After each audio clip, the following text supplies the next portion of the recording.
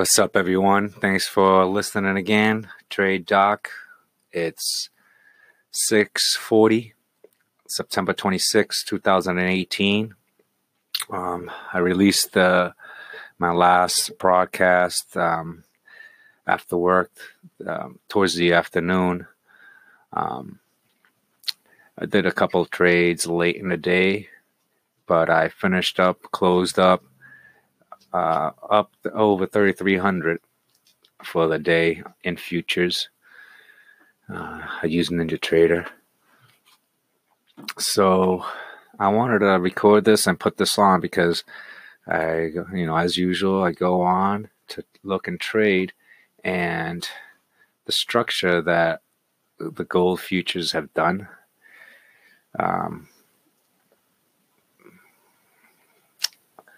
So it had a range of 1204 to 1194. So I had a $10 range between, it was at the close, pretty much. I was long towards the end, and I closed it 4 minutes after, like 8 minutes after 4, right before settlement. And then what happened to the settlement, it shot up to 1204 and down to 1194. So it's a $10 range. And so I asked myself, who's in control of this market right now? So that's the question. Before I place a trade, I did it good yesterday. Now I'm ready to go for it again, trying to do the best I can. And then, the structure it's given me a $10 range. Okay. But I definitely can't absorb a $10 or even a $5, a 500 tick stop loss. It's right in the center. I said I'd close and hold at 1200, and it's like hovering right there. It seems like 1200 is acting as resistance right now, except for the settlement when it shot up twice. So it rejected the levels of 1197 and below. This is thoughts and trading. So I'm having some thoughts about how I'm going to trade this. And right now, I don't know. If I could, I'm trying to do futures. If I had the option of trading options right here, I would just buy a put and a call. But that's not a strategy I do. Buy both directions and sell things against it once a direction happens. But the direction it takes, it has, like when you buy a put and a call at the same time, you want it to move one way or another pretty drastically, not hover in between. So that's not a viable strategy on this one. So I might just pause this and continue it, or I might scratch this recording at all. But I had to put that out there. When trading and looking at a chart, looking at a market, you have to ask who's in control, especially in this futures market. Who's in control of the market? Who's moving it up and down? And right now, it's not the simple players that are doing that, especially with a $10 range at settlement. That's not traders. So I'm going to hold off on trading futures. I'll see what happens when the Asian market opens up later. But as of now, I wish I could place a trade, but not at the moment. Aside from that, the U.S. market, EWZ went up a little bit. It hit almost 34. It came close. Actually, it did. It might have touched 34. That's a short-term top, in my opinion. I have that theta running between 32 and 35. So again, I was looking at it, see what I can do, and there was nothing nothing to do. Just let the position sit, let it run its course. I could add positions to it, but I still have some funds available, and I like to see some news come out, something in the market, so I can pull a trigger on something. Something I did miss on was Gush. Gush was a good call on my part. I just never got filled with that put. Is there time to get in it still? Could be, but I'd like to buy it, buy the put. If it goes up tomorrow morning, then I'll buy the put. Right now, Gush was down today 5%, which would have been nice. The put would have increased at least 20%. So Gush was down 5.5%. So that would have been a good position to do that with on Gush, and that's the oil market. U.S. concrete is down again, so it's getting closer to the point where I want to sell that put vertical and go long on it. Let's just look at MJ. Kind of stocks we've been covering for a while. MJ's flat today, so one thing that went down was Cara. I sold a call against it, and yeah, Cara is working out. So that's the one that I'm hoping to receive a free put at the end. I mean, a free call. Actually, I have a free call. I'm looking to get a little bit longer towards February, March, early next year.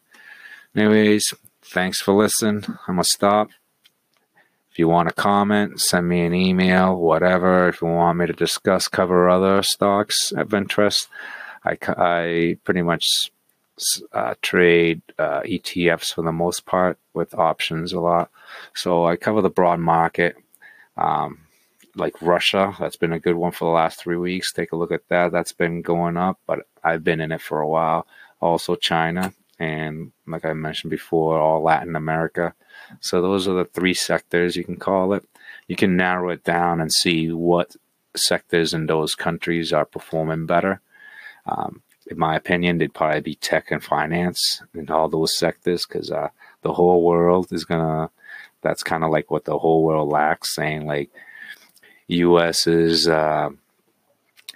prime, is the number one in finance and tech, but the world's coming up in there. I do have the dividend paying ETFs. These are the ones I'm talking about. And their derivatives, some of them pay monthly, which I don't mind. And they've taken the hit in the last couple months. But, I hold on, keep collecting the dividend. And I haven't added on into any of those positions, into Russia or China or Latin America. But I'm not going to buy stock on there. I'm going to play some options with it. So I was playing the Russian options. That worked out really well. I bought a call, a really cheap call, like 35 or something, and I just sold the calls against it like months, probably 4 months in advance, and I kept rolling it. The call became free. It expired. It expired at 0. But since I rolled that call all the time, like every month, every time there was a dip, I'd roll it up, So every time there was a dip, I'd roll it up again. And that way I was able to, even though my initial call didn't make any money, expired worthless, my profits were from selling the calls like 5 months in advance, then 4 months. And, I'll probably do that strategy again. It's just like slow, it's one of those things you gotta manage it like that. And because like the Russian ETF isn't as liquid, I wouldn't advise that unless I only do that. Like, for example, Cara is not that liquid, but when all the cannabis stocks started going up except for Cara, that's the one. That's when I was just like, okay, this one's the one, because I know this is going to go up because the whole sector is going up. You know what I mean? So that was my line of thinking on that one. And I'm not done. I'm like, I was thinking of just selling it and taking the profit and just waiting to see what happens, because Kara did go down today. But I'll be a big boy and hold on and probably add something on. I'll be a professional and do that. Or I should just be a real professional, take the profits and put it into something else. So whatever. That's what's going on. And as I'm sitting here, I'm still watching gold, still doing the same thing, hovering. It's 1200, 1199.2. And, where's a trade in that? Right now, there's none. It's like, the way the market acted, I'd expect gold to go up, seeing that the bonds like pushed up at the end of the day. That's a signal that's telling you something. So, who's control of the market? I think the big boys are in control of the gold market right now. I think they're adjusting their positions before they can let this market run. Because, like I said, it's like the bonds went up. At the end of the day, the NASDAQ was all crashing. I actually showed her the NASDAQ again at the end of the day for another like $500-600. So that's what added on and gave me I finished the day at 33.50 or something like that, up 33.50. So, and in my other portfolio, I don't know, it was green though. I seen it was green. Anyways, thanks for listening. Like I said, mentioned before, I kind of just put the microphone, start talking whatever I think comes into my head. I'm looking again at cryptos. Take a look at cryptos. Bitcoin Cash was the big mover today. I bought some Dogcoin just because that didn't move. Again, that's the lagger. And Dogcoin, I expect last time I bought it, I sold it for like 10% increase, and the thing went 100%. So I'm kicking myself. Might be a little revenge trading right there, but I'm just looking for a 10-20% gain, and I'll be happy with a 10% gain on that. But cryptos, they're what could I say, stabilizing. They're moving. They're not crashing. Though I think in the big picture, we need to see more pain in the crypto market. Because I'm just looking at Bitcoin here. Where's the bottom?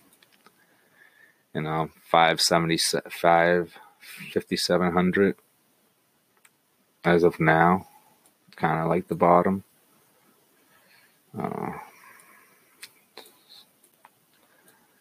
Once it tagged the 5,700, it ran up to 8,400 and right back down to the 662.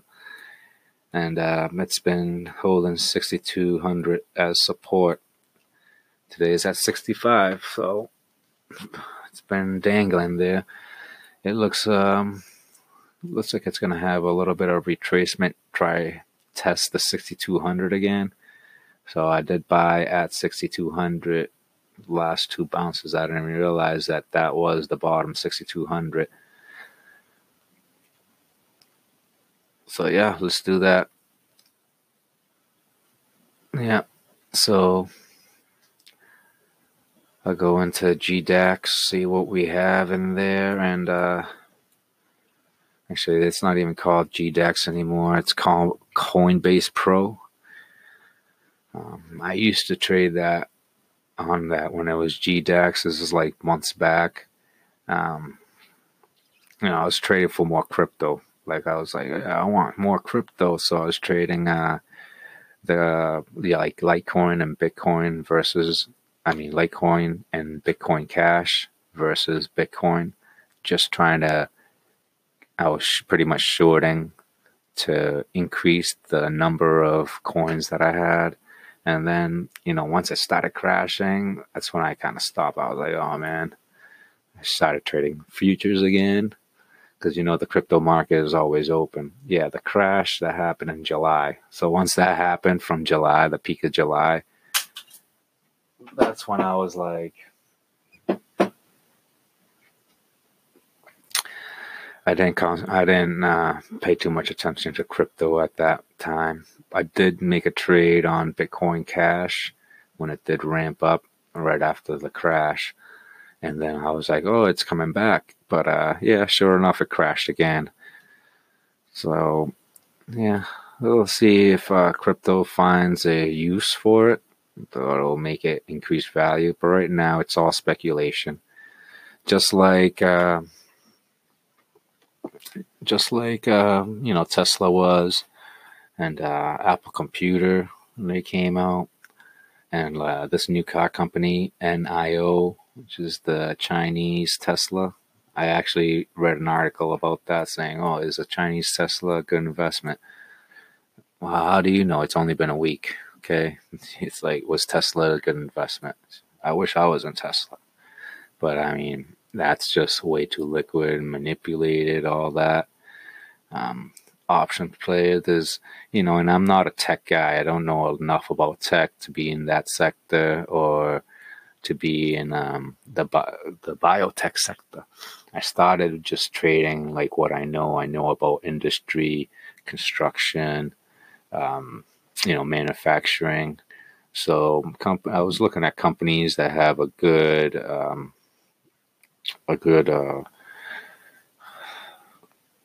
blueprint, you can say, a good blueprint, a good business model that are sustainable, that doesn't look like they're going to be going bankrupt and stuff like that. So that's what I first started investing in and looking in when I didn't know anything, when I didn't know why people read charts. It's like, yeah, companies go up and down that fast every day. But yeah, that's when I first started investing, was just looking for good companies that that you can increase your value. And years later, here I am trading. So hey, thanks for listening, everybody. Again, sorry for rambling on. This really doesn't have I guess this episode is just kind of like a recap, and I'm just kind of would like to reach out and see if anybody have a topic for me you want me to touch upon, or ask questions or anything like that. I'm just looking to socialize. Trading is a lonely sport. All right, guys, peace.